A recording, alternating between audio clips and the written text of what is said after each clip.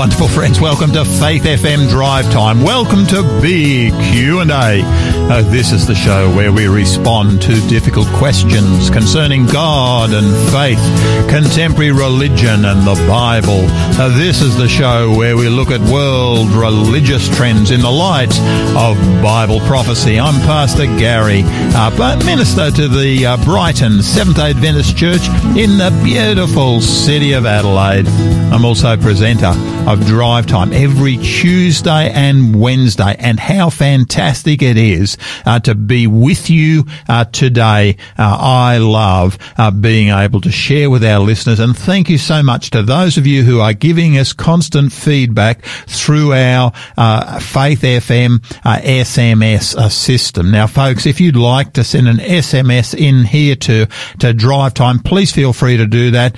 You can actually do that. That number again is 0488 808 11, 0488 808 11. Also, if you don't have the Faith FM app, you need to go to the App Store, download it, look for Faith FM Australia, download it, and you will get a wonderful app that'll allow you to look at both this program, hear both this program, and also any previous program that's been played. It's excellent. It's marvelous for Bluetoothing in your car to your car sound system. So why not do that? Why not pick it up and just download that from your favorite app store? Now, this week we're asking the question, how compatible is biblical belief with Halloween? Now, of course, Halloween's on towards the very end. I think it's the 30th of this month, just a few days' time. Is biblical belief compatible with Halloween? Now, on Monday and Tuesday, we looked at the origin of Halloween, and we considered some biblical principles that I believe really challenge the believer's participation in this event. Today, we want to broaden out that subject and just ask a broader question: is the supernatural real? Because that's certainly been one of the foundations that we've been laying over the last couple of days.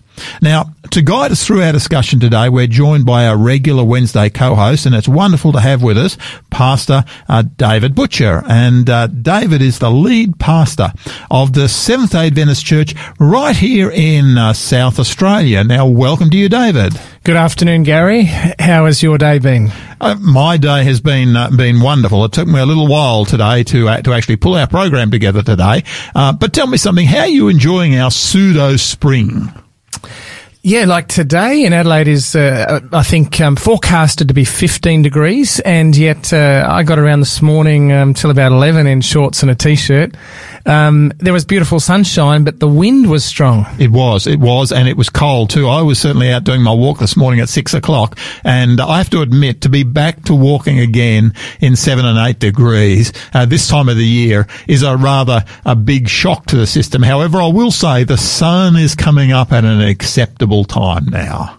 It's okay, because you don't like daylight saving, do you? No, I don't like robbery, man. No, I love daylight saving. And yeah, look, wherever you're living right across this wonderful country, we hope that you're waking up to good weather. We know that parts of this nation are experiencing fires. People are being they're being taken out of where they are, and relocated for safety. Greatly impacted, and our thoughts and prayers go out to you if you're experiencing those sorts of natural disasters. Yeah. No, look, that's certainly very true. We live in a country that is challenged from time to time, but thankfully it's not troubled the way some of our countries at the present time. You know, my thoughts and prayers really go out, particularly to the guys in the Middle East at the present time. The innocent civilians, the lives that are being turned on their head. To me, I just look at, you could only cry when you see what's occurring there. And with a biblical worldview of the supernatural, Garry, and good and evil, you can just see Satan just wringing his hands, so to speak, in glee. Yeah, exactly. But David, look, let's come to our World Watch segment. And I just love, you're a leader here in South Australia. And today I was looking at the Christian News, Premier Christian News, which is actually one of the major Christian newspapers in the United Kingdom. And they were commenting on some research that's certainly been done over in that part of the world. And it's entitled Church Leaders Considering Quitting Their Job Due to Stress. Church leaders are considering the quitting of their job due to stress. And it went on and it made these announcements. 1 in 3 church leaders say they want to step down from their roles within the next 2 years due to job-related stress, according to a new survey by Unite. The trade union, and they are a trade union, a study revealed that 75% of those surveyed regularly work beyond their contracted hours, often facing challenging situations such as providing support to individuals suffering from acute mental illness. Reverend Nikki Skipworth from Unite shared with Premier the challenging nature of the clergy's role, emphasising their desire to be there for people in times of need, but feeling they often have to rely on family and friends to feel listened to themselves. I rejoice when the phone goes at 3 a.m. Now, she's a unique individual. I rejoice when the phone goes at 3 a.m. We really want to be there for people, Reverend Nikki Skipworth from Unite told Premier Christian News. But it's really, really tough role at the present time. We have to go in search of people in our lives who will listen to us. But we're very adverse to burdening other people with our own stuff because we want to make a priority of listening to other people. According to the survey, the cost of living crisis is also having a detrimental effect on the well-being of faith workers across various denominations, with 89 of the respondents experiencing anxiety and chronic fatigue as a result of the stress. Unite is urging faith organisations to implement their existing well-being policies and assess the adequacy of support systems for their clergy. The survey indicates that if religious bodies do not take prompt action to address these challenges, they may face difficulties in filling positions. Reverend Nikki Skipworth continued, people are really crying out for more support, not just policies on paper, but for these policies to actually be followed by their faith organisation, their diocese, or their particular circuit. Now, David, look, it's not a long article, but I felt it was one that was significant because you're actually responsible for employing, church pastors, certainly in South Australia. But look, the thing I'm really conscious of is that stress in work is hardly unique to clergy. Now, aren't we actually speaking about something that is simply a cultural reality? Shouldn't clergy just simply toughen up? Really good, Gary. Next time you're in a meeting with fellow colleagues and ministers and I'm there, I might just say, Gary said. Look, and while we might sort of laugh about that, it has been said, and it does get said, and people often might, there are people that say, well, look, if you're a clergy, if you're a minister or a priest or whatever, you only work 1 day a week. Well, I've been told 1 hour a week. 1 hour a week, and well, that's, and while that's a joke, there have been times when I've been a local church minister where that has hurt.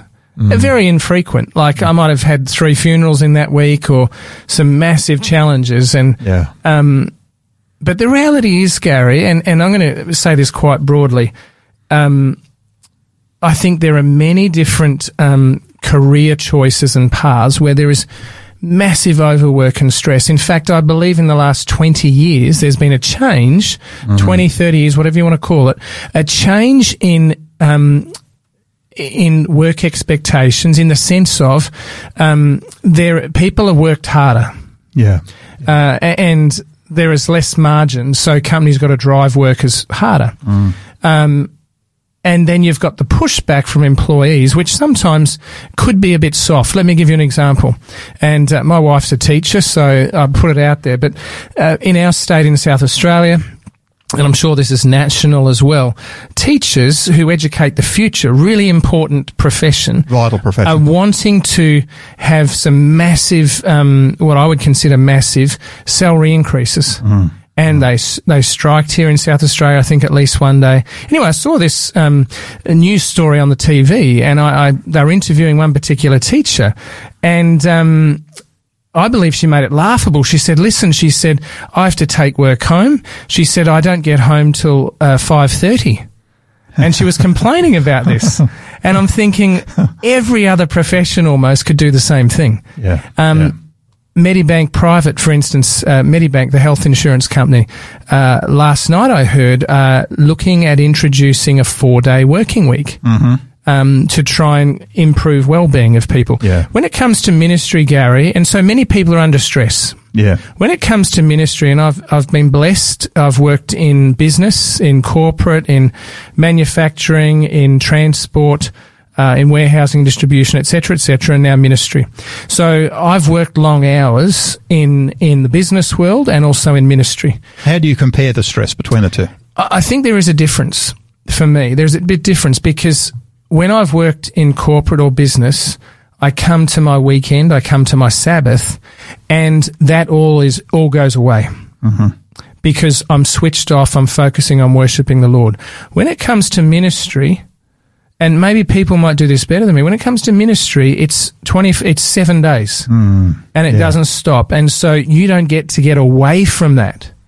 And so one of the challenges in ministry, I think, Gary, is that and other professions like counselling and I know teaching. I know, certainly my wife also is a teacher, and I'm conscious of the sheer amount of, I would call it, overload, extraneous work that's being required that isn't actually direct teaching in the contemporary world.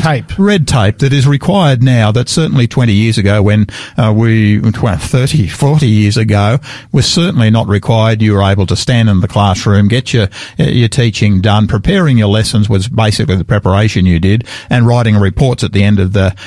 But I'm conscious that most teachers today are under far more stress than certainly was the case just a few years ago. Yes, and so I think our society is under incredible stress, and certainly some professions more than others, no question, right? But there is stress everywhere. Yeah. And so for me, it can be harder to switch off when it's 7 days a week, so to speak, or you don't have another profession, or you have another profession, then you come to your day of worship. There's a difference. I think it's good being a minister. There is a level of flexibility that in some professions you don't have. It's good you get to journey with people, but you need to be able to have someone professionally to speak with when you're dealing with lots of grief and lots of trauma. And, I was speaking with a minister about, probably 3 months ago, and this particular minister was sharing with me the number of deaths they'd dealt with this year, and a lot of them were young people. And it's a bit like our Indigenous people. When there's a death, they don't get to grieve. There's another one. So it's trauma upon trauma. And they don't get to unpack it or deal with it. And so anyone working in a profession, and ministers are one of those, where they're dealing with that one after another, that does take a toll. Yeah. And particularly I found myself, when you're dealing with something like a suicide, I know that to me, if I'm dealing with a suicide, I can almost write off, 3 or 4 days, because not just the funeral, but you want to sit down with the family, you want to talk to the family, you want to debrief with maybe children, and there is so much more than just turning around and running a funeral service. You're not functioning as a celebrant, you're functioning as a minister or a pastor, and that in itself is actually incredibly draining. And as you say, if that comes one on top of another, that can actually become. Yeah. And I think that's a factor why Jesus wanted to take his disciples away to rest a while. One of the factors. Yeah. Just to get away. And that is the beauty of the Sabbath as a day of rest, a day of worship. Yeah. Now, the challenge for a religious leader or minister is to still be able to switch off from some of those other elements they've been dealing with all week. Yeah. And I guess that's the same for other paramedics or doctors. They come to their day of worship if they have a faith, and for them to be able to clear their head, so to speak, to be in that place of worship. Yeah. So I think what we're saying is we're acknowledging that, hey, this is a very real issue for clergy, but we don't think it's dissimilar to certainly what is the case in many, and I would say particularly people helping professions. Yes, service, like nurses and doctors. I mean, they're under immense pressure. Aged care workers. Yeah. And even this week I heard another news report saying that they can't get enough relief teachers in early learning centres. Yeah. No, look, I think that this is where I'm so conscious of our need to be able to support one another, to support your pastor, yes, but also support others who are in the church, others who are part of your community, who may be going through incredible stress and yet not recognize it, because more and more our society is making demands, I believe, of all of us that really was not the case many years ago, and to be able to support each other and encourage each other to me is just so important. You know, it's amazing the way a word of encouragement to to your pastor, to your teacher, to your doctor, to your tradesman who comes into your house, and you just simply say, hey, look, thank you for a job well done. It's amazing the way that can actually lift the individual, and suddenly they're thinking, hey, yes, it's a sacrifice in doing this role, but it's worthwhile. I feel blessed for being able to give of myself. Yeah. Look, let's come to some music. This is Emu music, and it's a really beaut rendition of that old hymn, "Crown Him with Many Crowns." Please enjoy.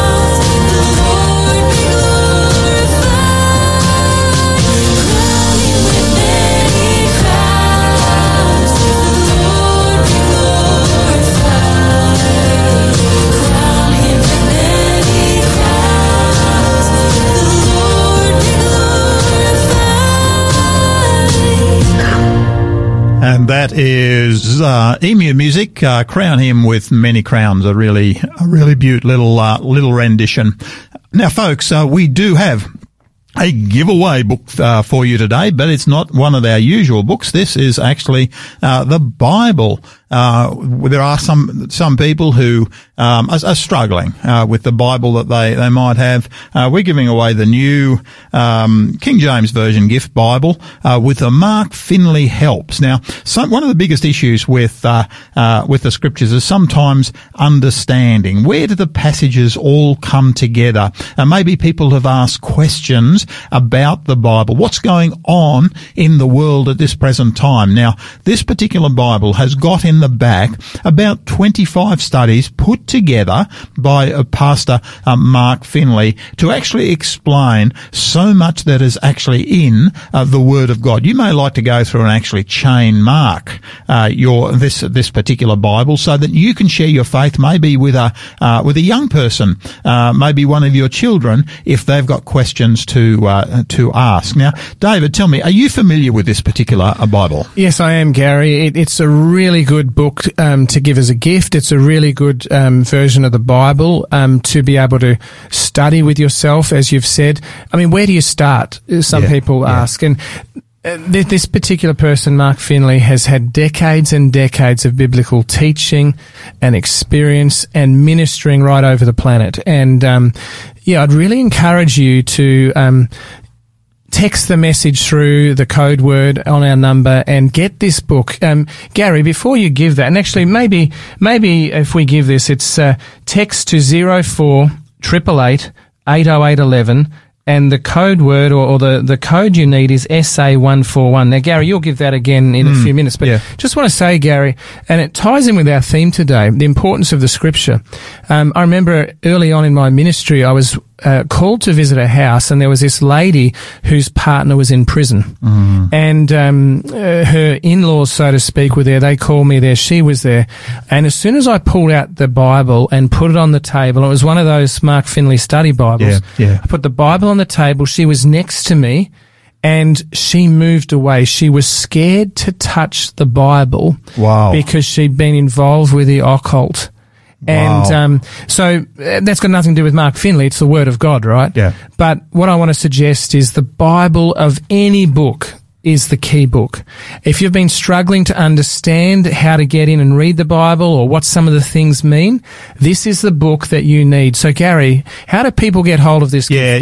Look, David, if you'd like the New King James Version, this is the Bible that I actually use myself. I actually find it reads so beautifully. The New King James version Gift Bible with the Mark Finley helps in the back.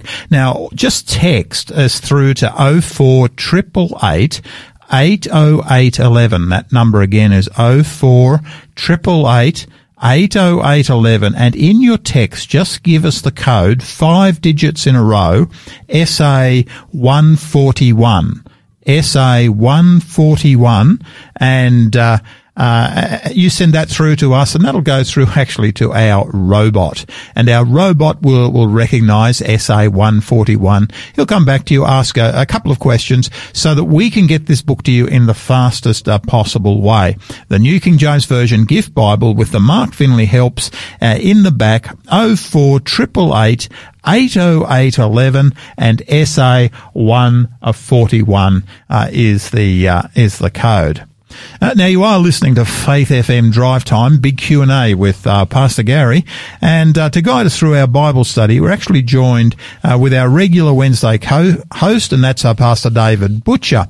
And this week, we're asking the question, how compatible is biblical belief with Halloween? Now, on Monday and Tuesday, we actually looked at the origin of Halloween and considered some biblical principles that I believe really challenge the believer's participation in this event. Now look, yesterday's program was a real beauty. We had Pastor Marty Thompson. He was sharing the Bible study. And now look, if you want to listen to that particular program, it's worth picking up on. You can go back on the app and you can replay that. I believe you'll love that particular program. Today though, what we want to ask is the supernatural real? Now, David, the thing that I'm really conscious of is that the supernatural in the media is starting to really go through the roof. One author actually put it like this: now that I think about it, most of the best sellers during my teen years were pretty dark. The Twilight Saga featured a high school girl falling for a vampire. The Hunger Games trilogy was about teenagers and even some kids younger than that battling to the death for pure entertainment. Then there was the Vampire Diaries. They were based on books about a high school girl bouncing between vampire brothers. And then there was the series of books concerning Harry Potter, and this author was just talking about the number of books and videos and that have come out in recent times, creating a huge genre that really wasn't there earlier. Now lots of people would actually say, look, no, does it really matter? This stuff's really make believe. But David, the supernatural, is it real or is it just make believe? Is it just a myth, that I can, have a little bit of fun with? Yeah, really critical topic, Gary. In fact, this whole week, that we're covering around Halloween this time of year is critical because Halloween is growing in Australia, isn't it? It used to just be big in America. So Gary, this topic, is the supernatural real? Yes, it is. There's different facets, just like a diamond, of how it can be unpacked. Firstly, I want to suggest that the whole Bible, it's a supernatural book. Okay. It's a supernatural book. Yep, so, yep. And as you've said, many of these programs that are out now and shows, etc.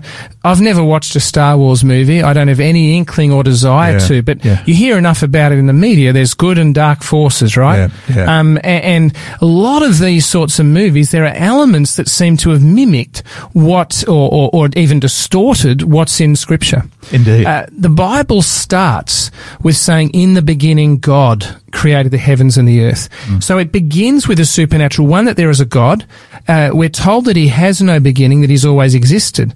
So the Bible presupposes the supernatural. It does. And that first verse in the Bible actually establishes what we would call today the worldview of the Bible. And of course, this is something that a lot of people don't actually recognize, that the worldview of the Bible is totally different to the secular worldview of our society. You see, within the Scriptures, we've got looking at if we look through our world through the lens of Scripture, what you find is that the supernatural is normative. You've just mentioned their creation, a supernatural creator. But right through the Bible, you get things like miracles. You get Moses working these miracles during the 10 plagues. You get Jesus coming and working miracles. You get the Apostle Paul working miracles. Now, of course, these are supernatural things. These are outside the realm of the natural laws that govern our society. And yet this is the biblical worldview. Keep going, Gary. This is the biblical worldview. I mean, you've got within the Scriptures, you've got prophecy that foretells the future.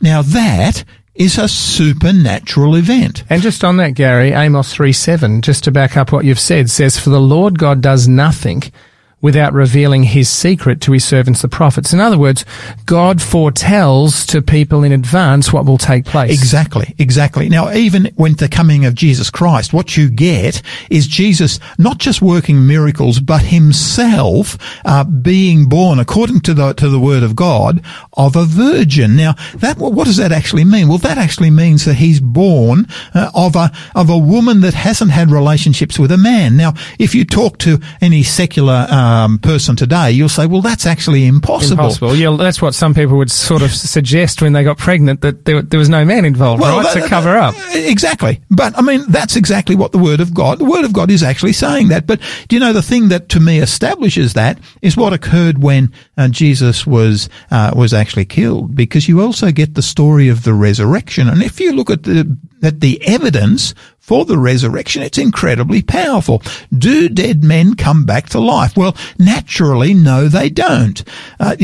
Continually through the Word of God, what you've got is supernatural events that are taking place. Now, David, this is, to me, is actually called the worldview.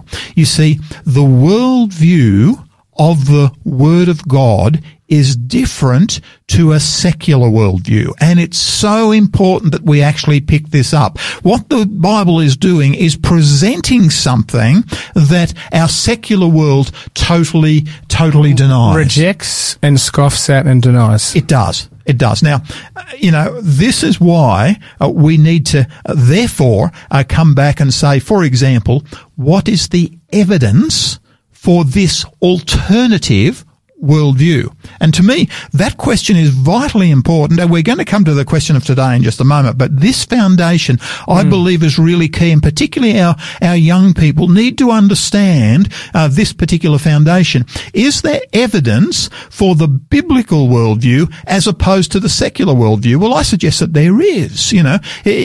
Briefly, Gary, give a couple of those. Yeah. Look, to me, for example, you've got the resurrection of Jesus Christ. If you go and study into the church fathers, the historians of the day, you get Tacitus, you get Josephus, and these people are not Christian people, and yet they certainly provide significant evidence for the resurrection of Jesus Christ. To me, I look at the biblical prophecies. Now, predictive prophecy. I look at that and I say, wow, hundreds and thousands of years before things have actually taken place, what you get is the Bible accurately being able to foretell the future. Now, to me, that qualifies as evidence. Definitely. The resurrection, dare I say it, the creation, I believe there is significant evidence for the biblical worldview that is presented in the creation and the flood stories. And to me, I wish more and more people would actually dig into what evidence is actually there. But to me, David, the reason that's important is because I must ultimately come back and have a look at the issue of worldview. How do I view my world? Does my world have a supernatural component to it, or is it something, as our secular friends would suggest, just something that, everything is natural? Because the secular worldview, of course, is based on a thing called naturalism. In other words, everything continues exactly as it always has. And your presupposition is so important. I'm suggesting to you that if in fact the biblical worldview is viable, and I believe it is based on the evidence, then in fact the supernatural has to be regarded as being an authentic, a reasonable way of looking at our world. And there have been supposed Christian scholars that have tried to explain away the miracles, haven't there? There have been people that have basically removed those portions of Scripture and ended up with not much when it comes to the New Testament. Gary, I know we're going to get deep into our study, but this is critical, what you're saying, the biblical worldview versus the secular worldview, because the secular worldview is dabbling continually in what someone with a biblical worldview would think is extremely dangerous. But because the secular worldview doesn't believe it to be true, then they're promoting all of this, and who is behind it? I believe it's Satan. Yeah. Getting people caught up, getting them to become captive. Now, Gary, there is other worldviews as well, and you know more about this than me. But we know in other countries and continents, there are other spiritual worldviews, I'm not sure what they would be called, where they believe in the supernatural, but it's all based on fear, and it's based on witchcraft and animism and all sorts of things. Yeah. So the biblical worldview is different because it's not based on fear.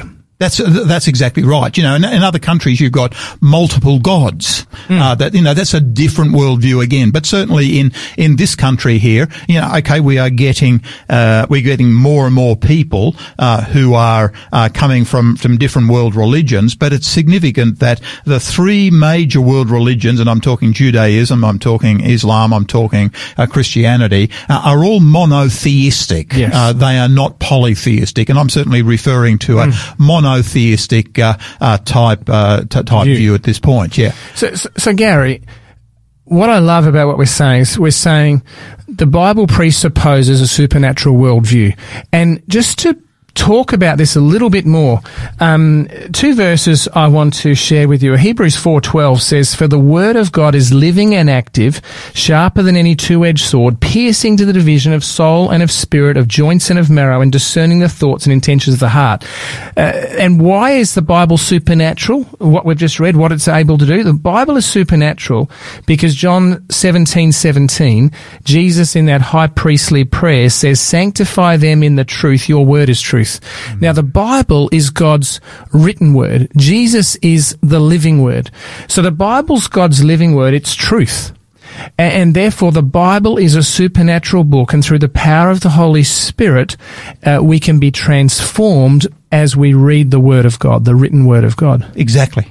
That's what's actually taking place. But of course, if in fact we say, we've got to dig more into this issue of the supernatural, because the Scriptures not just talk about a supernatural God, but it actually talks about a supernatural conflict between two forces. And this is crucial. And this is actually really crucial. So, David, look, let's come if we can.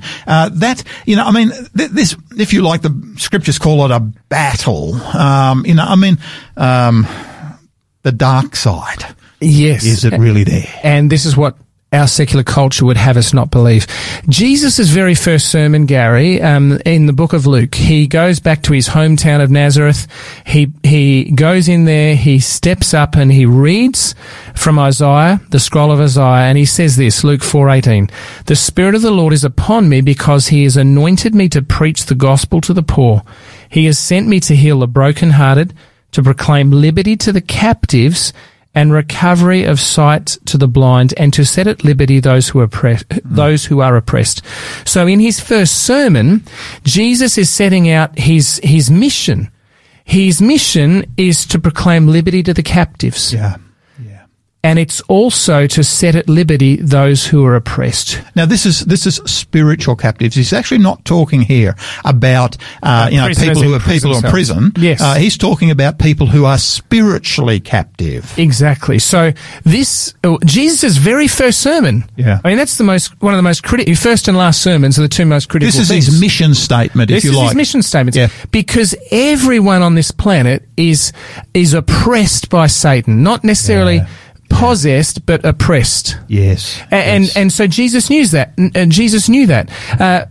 Jesus, when he speaks to John, and John writes down the book of Revelation, we read this in Revelation 12, verse 3 and 4, about this conflict between good and evil. It says, "And another sign appeared in heaven. Behold, a great fiery red dragon, having 7 heads and 10 horns, and 7 diadems on his heads. His tail drew a third of the stars of heaven, and threw them to the earth. And the dragon stood before the woman who was ready to give birth to devour her child as soon as it was born." This is painting a picture of a fiery red dragon. Revelation 12, 7 and 9 tells us that the dragon is Satan, the devil and Satan, who deceives the whole world, that serpent of old. When it says in Revelation 12:4 that the dragon's tail drew a third of the stars of heaven and threw them to the earth, we only have to go back to Revelation chapter 1, verse 20, where we're told that the stars are angels. Yeah. So Revelation 12 paints this picture, 3 and 4, of some sort of conflict of ideals and motives happened in heaven that began perfect until Isaiah and Ezekiel, Isaiah 14, Ezekiel 28, tell us that sin was found inside Lucifer. And of course, what you get in, I'm glad you brought up Revelation chapter 12, because in verse 7 it talks about, and war broke out in heaven, Michael and his angels fought against the dragon, and of course the dragon is of course Satan, and the dragon and his angels fought, but they did not prevail, nor was a place found for them in heaven any longer. Some people struggle with the concept that, war in heaven, is that possible? I've actually said to some young people I've studied with, have you seen the film Star Wars? And I've said to them, there's actually more truth in certainly some of the Star Wars series than what a lot of people actually realise, because the Bible talks about a war occurring in heaven. And that's Revelation chapter 12 and verse 7, if you want to pick it up in your Bible. And it says there, Gary, in those verses 7 to 9 of Revelation 12, that the great dragon was cast out. This is Satan. And it's using imagery, right, and symbols. Satan was cast out and his angels, and they were cast to the earth. So we know they're supernatural. There are angels. Yes. Paul talks about them as being ministering spirits. There are good angels and bad angels. If a third of the stars or angels followed Lucifer, that means 2/3 remained loyal to God. Exactly. So there is this supernatural. And this is why I believe Jesus' first sermon, he talks about the fact that Satan and his angels have been cast out to the earth. Their job is to, 1 Peter 5 tells us that Satan goes around like a roaring lion seeking whom he may devour. He wants to destroy humanity and inflict pain upon God and humanity. That's why Jesus preaches this first sermon, informing his mission statement to set at liberty those who are oppressed. So that's a little bit of background. 2 Corinthians 11:13 to 15 talk about, it says this, for such are false prophets, deceitful workers, transforming themselves into apostles of Christ. And then it says, verse 14, and no wonder, for Satan himself transforms himself into an angel of light. And basically, what we're seeing here is this supernatural. This is the evil force, Satan, who is opposed to God and God's people. So this is this conflict. And this is why it's critical to not adopt the secular worldview. You don't know what you're dabbling with. You're dabbling with powerful forces that want to destroy you. Even in things as simple as as simple, and I use that in quotation marks, as Harry Potter or those sorts of things. It's deadly. Yeah. Thanks, David. Look, let's come to some music and then we'll come back to the top of the hour. This is Michael Card. The song is El Shaddai. Please enjoy this beautiful song.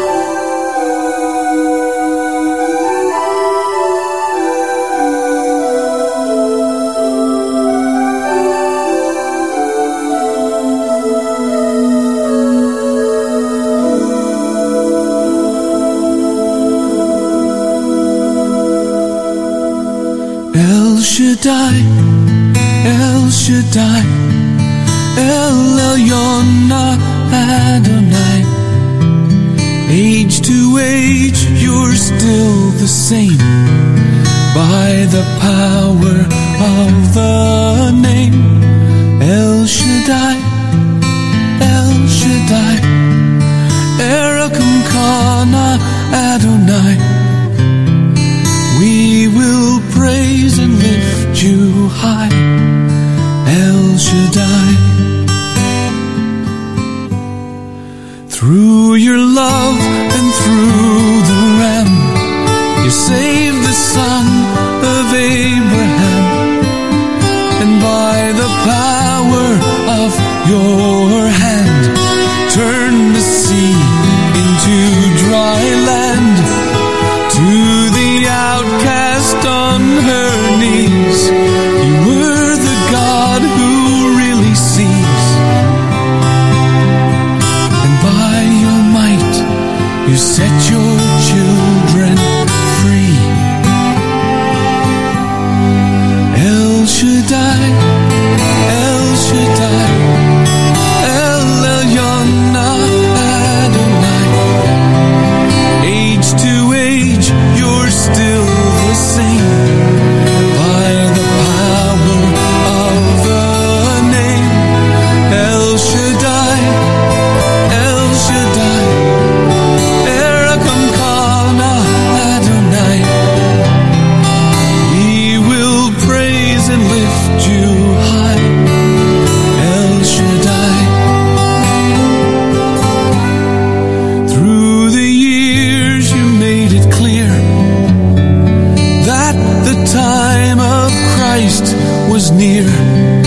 Though the people failed to see what Messiah ought to be, though your word contained the plan, they just could not understand that your most awesome work was done through the frailty of your Son. El Shaddai, El Shaddai, El Elyon Adonai. Age to age, you're still the same by the power of the name El Shaddai, El Shaddai, Erekum Kana Adonai. We will praise and lift you high, El Shaddai, El Shaddai, El Shaddai, El Elyon Adonai.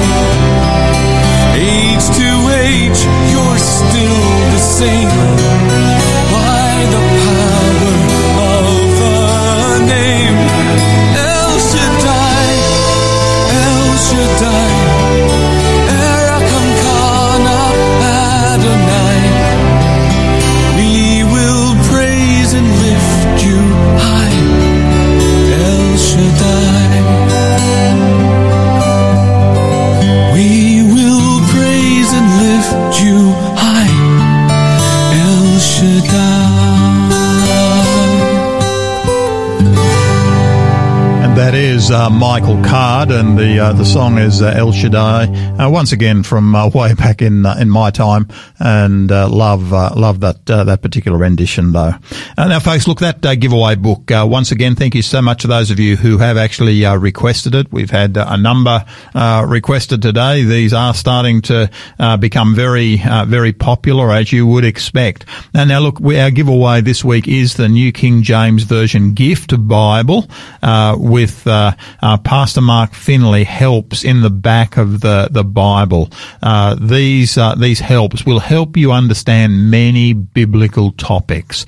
If you'd like this particular Bible, all you need to do is text us at 04888 80811, 04888 80811, and the code that you need to give us is SA141. Now, just 5 digits in a row, SA141 to 04888 80811, and that will trigger our robot. And our robot will ask you a few questions so that we can get this book to you in the fastest way possible. 04888 80811, SA141. Now, you are listening to Faith FM Drive Time, Big Q&A with Pastor Garry. And this week, we're asking the question, how compatible is biblical belief with Halloween? And today in particular, is the supernatural real? Now, David, really appreciate what it is you've been sharing to this point in time. And just bring it together for us, because we are coming to the top of the hour. We've got about 7 or 8 minutes. What does the New Testament actually say on these things? Yeah, as I said before, Garry, if you've got anything that is supernatural in any sense of Harry Potter, those sorts of things, get rid of them. The reason why I say that, Garry, so strongly is Paul makes it very clear in Ephesians chapter 6, the danger that is faced. And this is what we read, 6 verse 12, Ephesians 6 verse 12, "For we do not wrestle against flesh and blood, but against principalities and against powers, against the rulers of the darkness of this age, against spiritual hosts of wickedness in the heavenly places." In other words, you might think you're just fiddling with things or a seance or anything like that. It's harmless. It is not. You're not wrestling against fellow human beings, which you might be able to defeat. You're wrestling against supernatural forces which are far stronger than you are. Exactly. And David, one of the things, the events in the New Testament that really stands out to me is that Paul on one occasion was actually in Athens, and there's a record he actually had to deal with this exact same subject in Athens. And in Acts chapter 19 it says this: also many who had practiced magic brought their books together and burned them in the sight of all, and they counted up the value of them, and it totaled 50,000 pieces of silver. So the word of the Lord grew mightily and prevailed. For the word of the Lord to grow mightily and prevail, it was necessary for these Ephesians to have one mighty bonfire to actually burn the books which contained magic and magic spells. So God says you can't serve two masters. He was referring to money, but it's true in this case. You can't serve the devil and God. Yes. They're opposing forces. Yes. Let's give an example from Jesus. Luke chapter 8, we've got the story of a demon-possessed man. And Jesus sails with his disciples to a place, Luke chapter 8, 26 to 35, called the Gadarenes. And when they hop out of the boat, basically a man who has had demons for a long time, he was wearing no clothes, so he's got demons, he's wearing no clothes, he doesn't live in a house but in the tombs. And if you read the other Gospels that talk about this, the people had tried to hold him and shackle him with chains, but he broke the chains. He's cutting himself. He's screaming out day and night. He doesn't have a house. He's living in the tombs. He's naked. And he's demon-possessed. And I just want to say, if we get involved in the dark side of supernatural, this is what happens. Satan wants to possess us. He wants to make us naked. He wants to cause us pain. He doesn't want to give us any rest. The man's crying out day and night, no sleeping, living in the tombs. When Jesus comes along, the man rushes to him, and he falls down. And in Luke 8, verse 28, when he saw Jesus, he cried out, fell down before him, and with a loud voice said, "What have I to do with you, Jesus, Son of the Most High God? I beg you, do not torment me." For Jesus had commanded the unclean spirit to come out of the man. For it had seized him, and he was kept under guard, bound with chains and shackles, and he broke the bonds and was driven by the demon into the wilderness. So this man is not living a good life. I don't know how he got into it, but he got into it. And then it says, Jesus asked him, saying, "What is your name?" And the man said, "Legion," because many demons had entered him. A legion could be anything up around 4,000 soldiers, a Roman legion. I don't know about you, Gary, but this is an identity theft. This man, when he's asked, "What is your name?" he doesn't have a blank face. He doesn't say, "Oh, my name's David" or Gary. His name might have been, Jacob, who knows, right? Yeah. But his name, he says, "My name is Legion." Why? Because there are many spirits living inside of me, many demons living inside of me. Yeah. This is what Satan wants to do to people. He wants to hijack them. He wants to take them over, kidnap who they are essentially, and make them demon-possessed. Yeah. And the good news in this story is that the demons begged Jesus. They begged him that he would permit them to enter the pigs. In other words, they didn't have total control. Jesus did. And what did they do? What did they do with the pigs when they got into the pigs? Yeah. They ran wild. And they killed themselves. And this is what Satan wants to do with us. Yeah. And you might think I'm talking lightly if you're listening to me, but I'm not. When we get involved in bad music, bad viewing, and other things, we're opening ourselves up, because we're not dealing against flesh and blood. We're opening ourselves up to potentially being taken over by demonic spirits. So the scriptures are clear. These things are not myths. These are far more real than what our secular world actually credits. Now, David, look, we are coming to the end of our program. Is there hope? There is.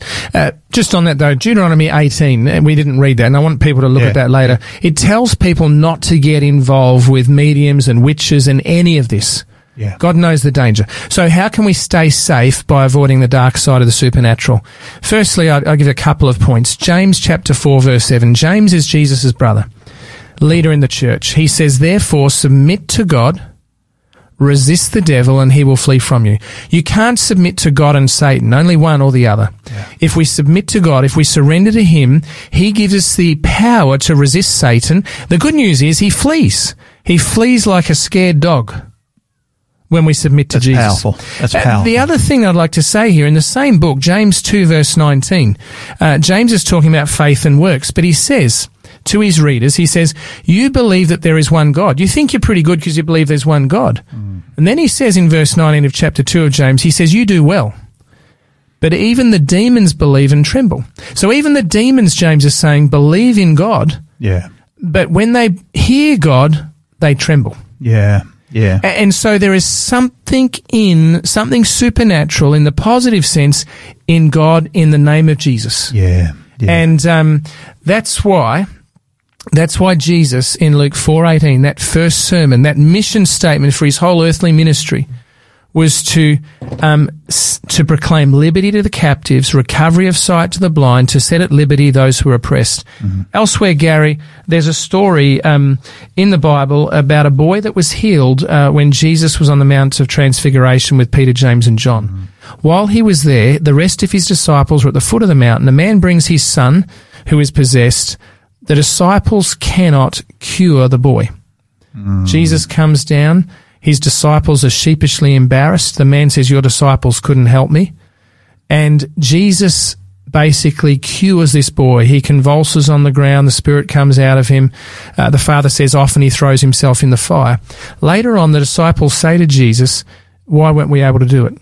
Mm-hmm. And Jesus said, this kind requires much prayer and fasting. So how can we stay safe from the dark side? We need to pray. Yeah. We need to read the Word of God, commune with God, and even fasting is a part to give clarity of mind. So Paul in Ephesians 6 says to put on the full armour of God. That's just before he says we don't fight against flesh and blood. Yeah. Yeah. So, David, look, this is actually just so important what you're saying here, because there is a power, a supernatural power that can overrule the dark side. But to me, I think it's so important that we emphasize that it's this prayer, it's coming to the Word of God, it's committing myself to Jesus Christ. There is power, but in the book of Acts there, you find at Athens, they also distanced themselves from that which was on the dark side. Yeah, I mean, Gary, we wouldn't have asbestos fragments sitting on our dining table, would we? Because we know it's dangerous and will cause destruction. Yeah. Why should we think that we can dabble with witchcraft and not have it affect us? Yeah, yeah. It really says something, I believe, about the whole Halloween thesis. Absolutely. But David, let's just come to our God in prayer. Father in heaven, Lord, I come to you right now. I want to say thank you for being the Almighty God, the one who is all-powerful. Lord, if there's anybody right now who is struggling with this issue, I pray that you might come upon them in your power and that they might receive your power to receive your victory over this particular matter. And just ask and I pray in Jesus' name. Amen. Well, folks, it does look like our time's up for today. Thank you so much for joining Pastor Dave and Pastor Garry on Drive Time, Big Q&A. Please join Drive Time tomorrow when Pastor Fabiano and Pastor Hugh Heenan are going to be considering Halloween, the media and peer pressure. How do I help my children deal with this reality?